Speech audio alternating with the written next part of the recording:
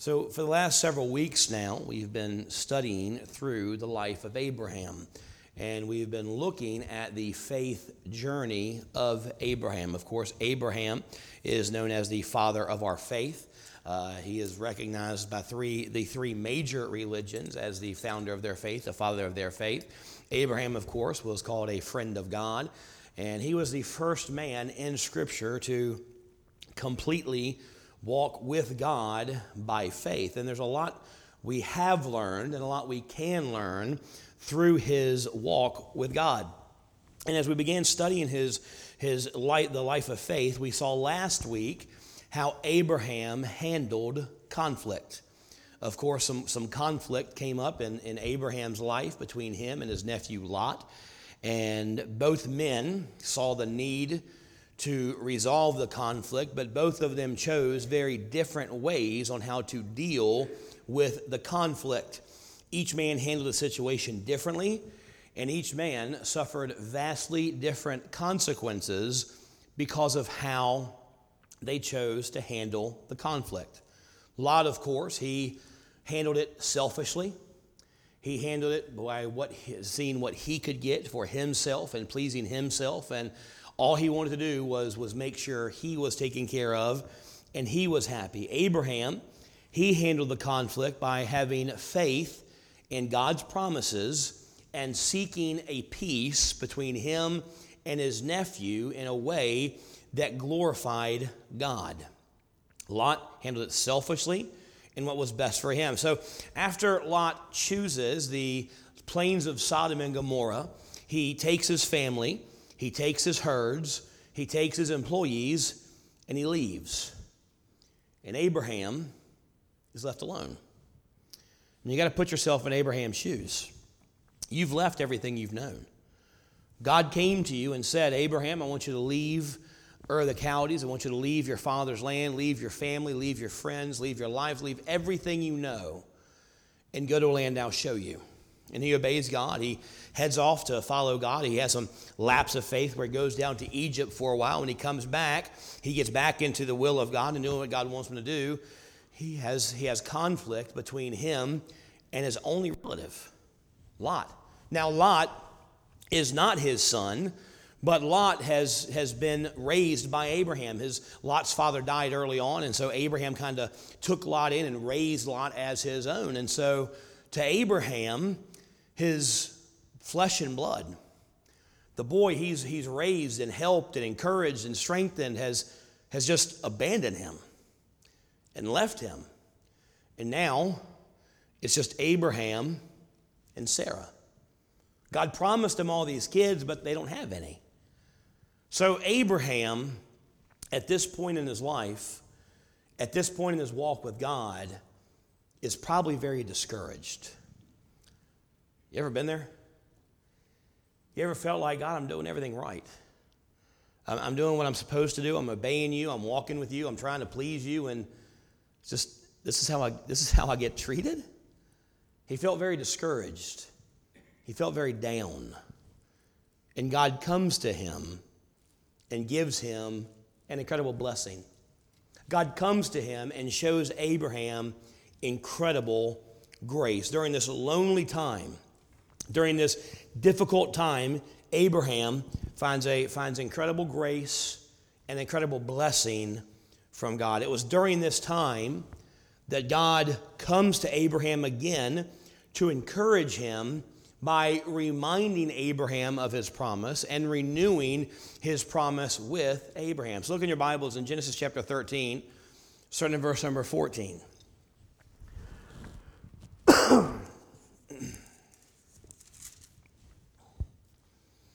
And the Lord said unto Abram, after that Lot was separated from him, lift up now thine eyes to look from the place where thou art northward and southward and eastward and westward.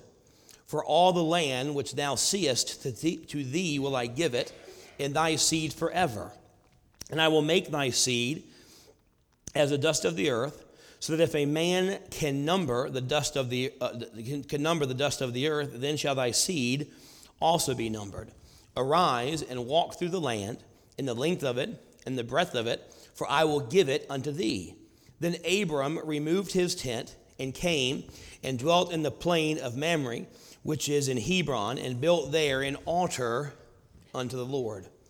So what we see here is God coming to his friend when his friend is in a very low spot. He's discouraged. He's maybe doubting. God, why would you bring me here? Just have Lot take the best of everything and leave me with Sarah and kind of abandon me and walk away from me. And now it's just me and Sarah. And I know you promised me all these kids, God, but Lord, I'm old, she's old, and we ain't got no kids. So he's very discouraged. He's very down. He may be doubting in his faith. And God comes to him to encourage him, to remind him, to tell him, Abraham, it may look bad right now, but it's not how it seems. And the promises that God gives to Abraham, see, here's something we got to understand about the promises of the Bible. They're not just for the people in the Bible. You know, we read these promises like, oh, well, that was a promise God gave to Abraham. No. If it's in the Bible, if God preserved it in his holy word, these promises are not just for Abraham. They're for us. Now, I'm not saying you can go and say, well, hey, God promised Israel, Abraham, so that's mine now, and, try to say it's my land. That's not the promise I'm talking about. But God gives Abraham some incredible promises, some incredible encouragement that's available to us today as well. So as we continue to study Abraham's faith journey, let's see how these promises apply to us today. First thing we need to look at, we see, first of all, God confirms his word. Look again at verse 14. And the Lord said unto Abram, after that Lot was separated from him, lift up now thine eyes, because he's probably looking down. Abraham was throwing a pity party. Just like, well, my life's ruined now. He was Eeyoring. That's what he was doing. You ever been Eeyore? My life's miserable. And God's like, Abraham, look up. Get your eyes up. The life's not that bad. I've got some encouragement for you. It says, and the Lord said unto Abram, after Lot was separated from him, lift up now thine eyes and look from the place where thou art northward and southward and eastward and westward. For all the land which thou seest, to thee will I give it, and to thy seed forever. And I will make thy seed as the dust of the earth, so that if a man can number the dust of the earth, then shall thy seed also be numbered. So looking at the events of Abraham and Lot's separation, from the outside looking in, it looks like Abraham got the short end of the stick. Now, he showed humility. He showed grace when he came to Lot and said, Lot, there's some strife between my herdmen and your herdmen, and I don't want this to cause conflict between us. Now, at that point, Abraham could have said, so I'm going to take the best of the land, you can take whatever. Or I'm going to stay here, you go back home. But that's not what Abraham did. Abraham said, Lot, so you choose whatever land you want, and I'll take the rest. I'll take whatever's left. And so Lot, caring only about himself, caring nothing about Abraham, he chose the best land, the well-watered plains. So from the outside looking in, it looks like Lot got the short end of the stick, or Abraham got the short end of the stick. Lot took the best land. Abraham's got land that's got sparse vegetation on it, not much water. How's he going to feed his flocks? How's he going to take care of everything there? He got the leftovers while Lot got the best of the best. But that's not what happened. See, in verses 10 and verse 14, the Bible says, both Lot and Abraham lifted up their eyes. Lot lifted up his eyes to look towards the well-watered plains of Sodom, and Abraham lifted up his eyes because God said, Abraham, it may look like you didn't get what you wanted, but look as far as you can from the west and the north and the south. And you know what was in all those areas? The well-watered plains of Jordan. So God is telling Abraham, I know Lot chose that land, but that's still yours. You're just letting him stay there. You're just letting him use it. But the land was still Abraham's. They both lifted up their eyes, but what they saw were completely different. Lot saw the world. Abraham saw the promised land.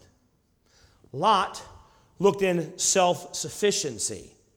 Abraham looked in perfect trust. Lot looked with a heart driven by greed and lust. Abraham looked with a heart driven with sacrificial love and unity. Lot looked through eyes connected to a worldly, uncommitted heart. Abraham looked through eyes connected to a committed spiritual heart.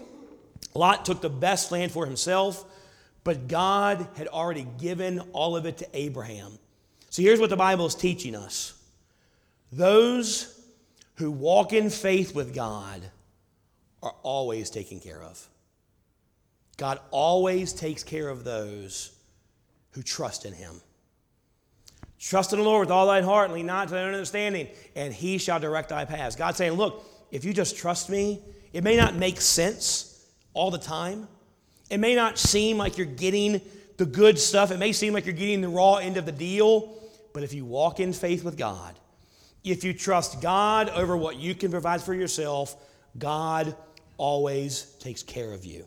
Lot took the best land for himself, but God had already given it to Abraham. God honors the faith of his people because faith honors him.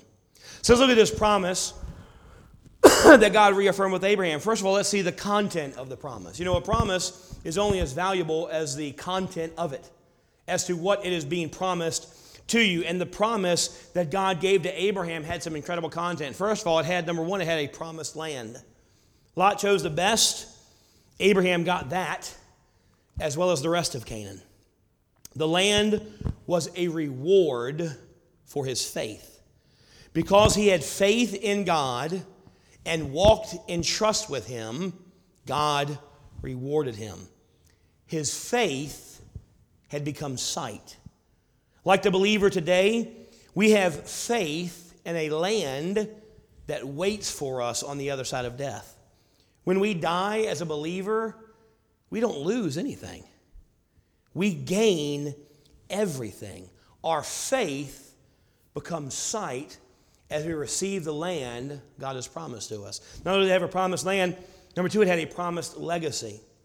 God's promise is enhanced by the promise of multiple children for Abraham and Sarah.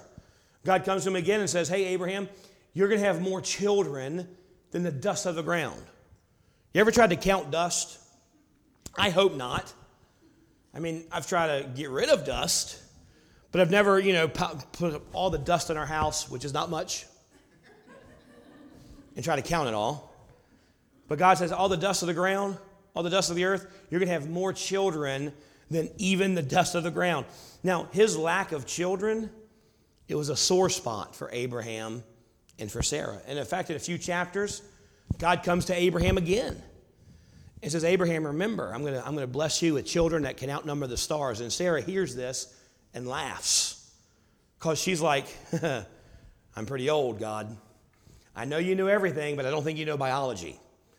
I'm old, and I can't have that many kids before I die. And so she doubts, she laughs, because she doubts that God's going to keep his word because it seems impossible. Now, to the people of his day, children were a sign of blessing. The more children you had, the more God had blessed you. Even his name mocked him.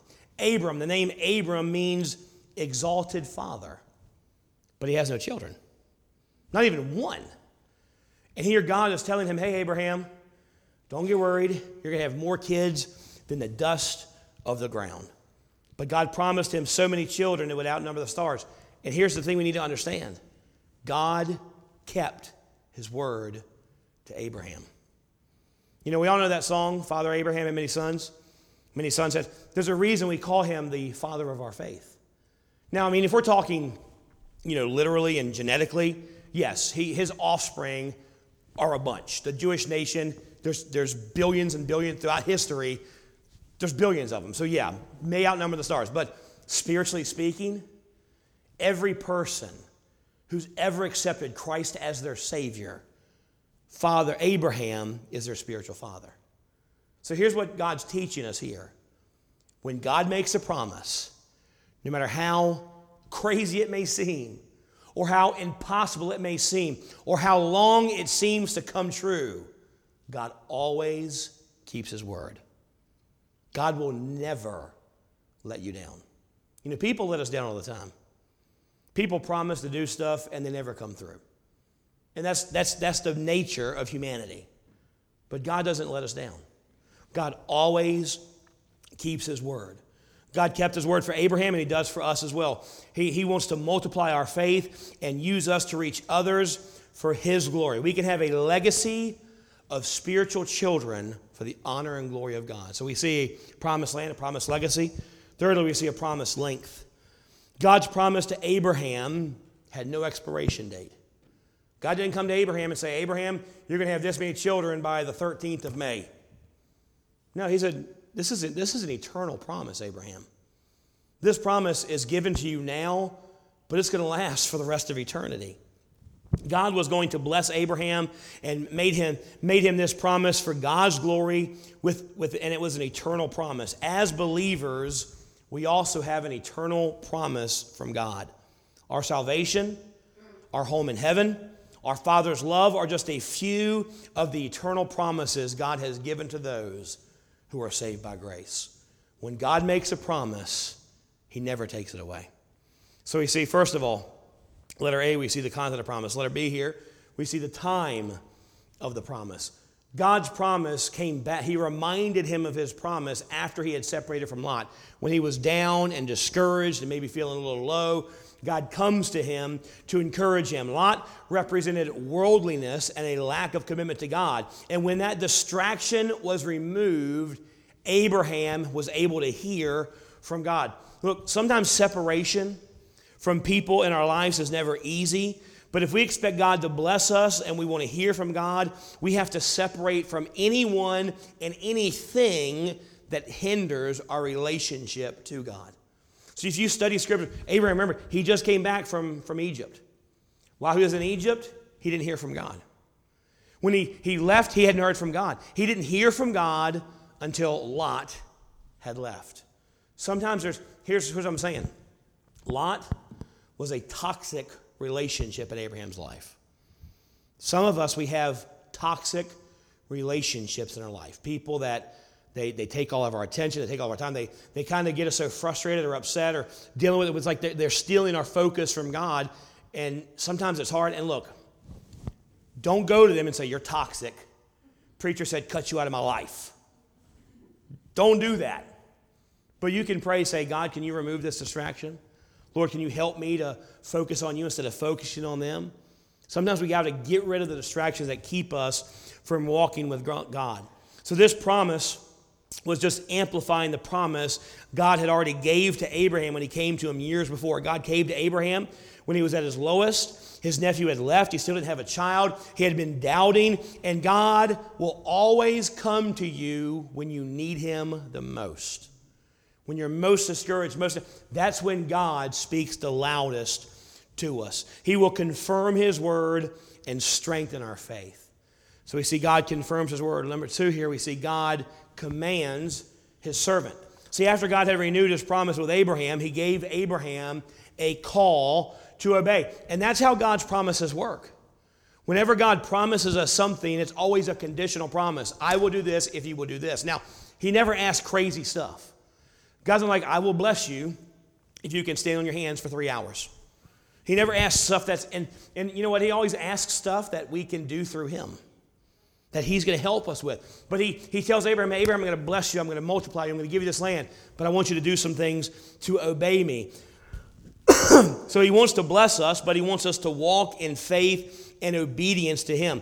God, if we want the best from God, we should be willing to follow him. So what were these commands? What were these commands that God gave to Abraham? First of all, he gave him a command to rise. God is calling on Abraham to continue his walk with God. It's very easy when we're discouraged to not walk with God because we don't want to. It's very easy during turmoil and conflict, and maybe we're feeling a little rejected and feel like, God, I just don't know what's going on. It's very easy to say, I'm not going to read my Bible today because there's no point. I'm not going to pray today because there's no point. Why go to church? It's not going to do any good. So what God is telling Abraham is, Abraham, don't let this time of discouragement take you away from walking with me. Get up and keep walking with God. During times of doubt and turmoil, we don't need to walk away from God. We need to draw closer to Him. Too many believers, they are sitting around and not walking with God by faith because they've gotten a little discouraged. He commands them to rise. Second thing, he gives them a command to remember. Abraham is told to get up and walk all through the land that God was giving him. See, what God was doing was God wanted him to see and remember all he had been given through God and his relationship with him. As believers, God wants us to remember and review all we've been given through the death, burial, and resurrection of Jesus Christ. And it's more than just a home in heaven. Does God give us a home in heaven through the death, burial, and resurrection? Yes, and that is great. And look, if that were it, that'd be great. But that's not all we've been given. We've been given acceptance.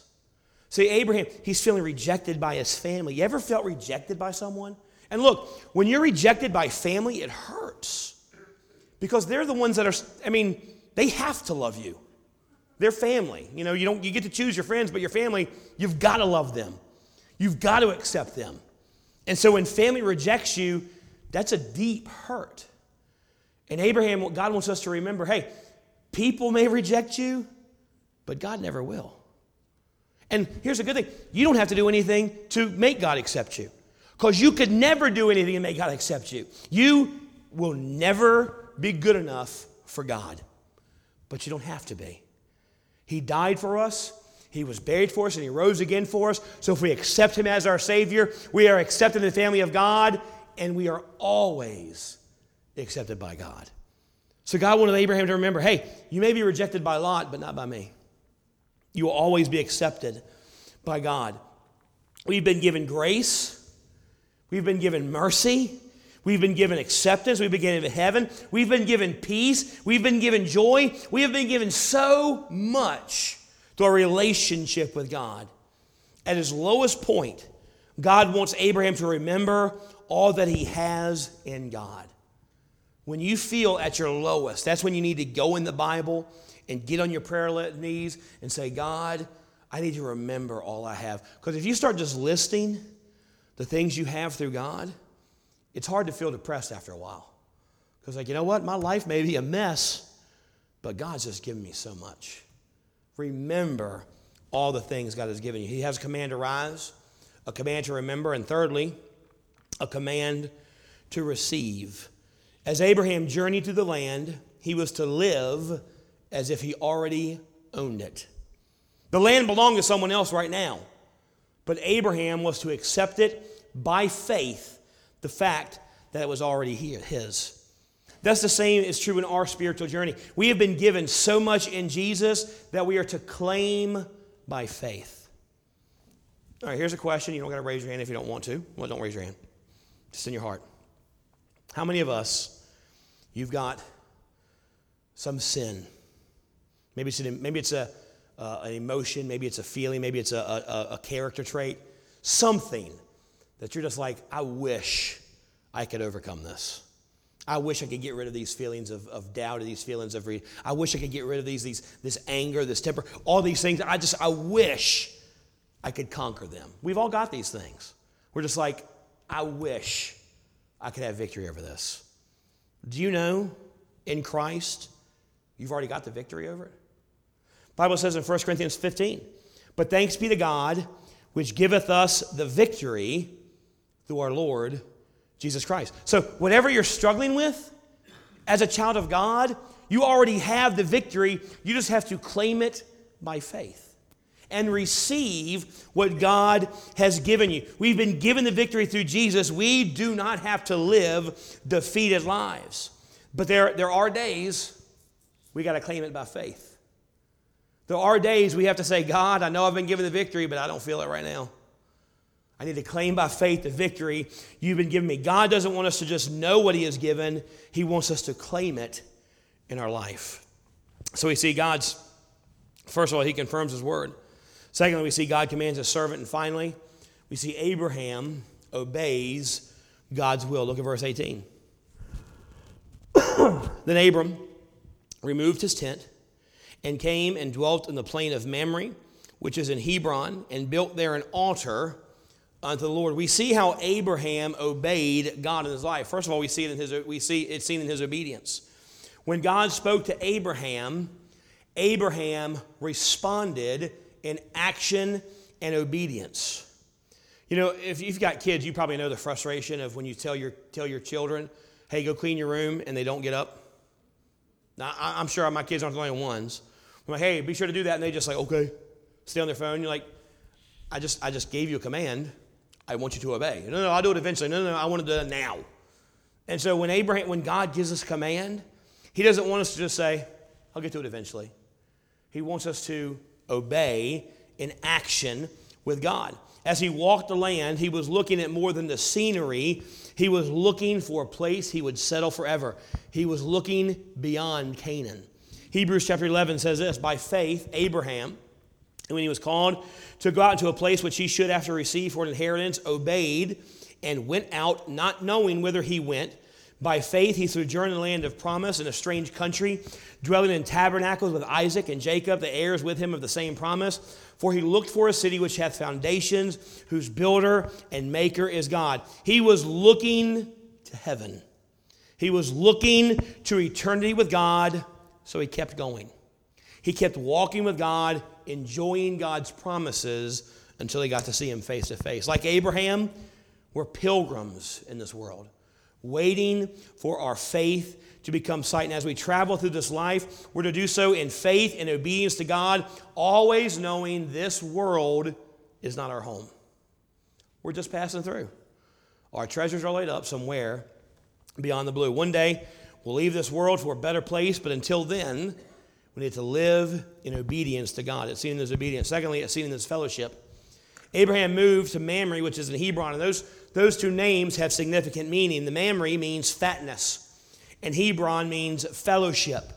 Abraham settled in a place of blessing and closeness to God. He is living his life in close fellowship with God, and that is what God desires from us. He wants us to live in a place of blessing and fellowship with him. But then it's seen in his adoration. Abraham does what he's done since he began walking with God. He builds an altar, and he starts worshiping the Lord. A life lived in communion with God is a life that God blesses. He desires that we all love him more than we love the things of the world. He wants us to acknowledge him, to exalt him, to love him, and to worship him. You know, God doesn't need you. God wants you. And that shocks me. I know God doesn't need me, but God wants me. God desires me. God wants me to spend time with him and fellowship with him and walk with him and worship him and adore him. So where are you in your relationship and your walk with God this morning? Are you as close as you should be? Are you as close as you have been? Are you growing deeper each day in the things of the Lord? When God speaks, do you obey? Are you concerned with strengthening your fellowship with him day by day? Is his worship the number one priority in your life? Look, those are hard questions for us to answer for ourselves, and you're the only one who can answer that for yourself. Those are hard questions to face, but they reveal a lot about our heart and our relationship with God. May we determine that, like Abraham, our life would be characterized by altars and obedience to the voice of God. Let's pray. Heavenly Father,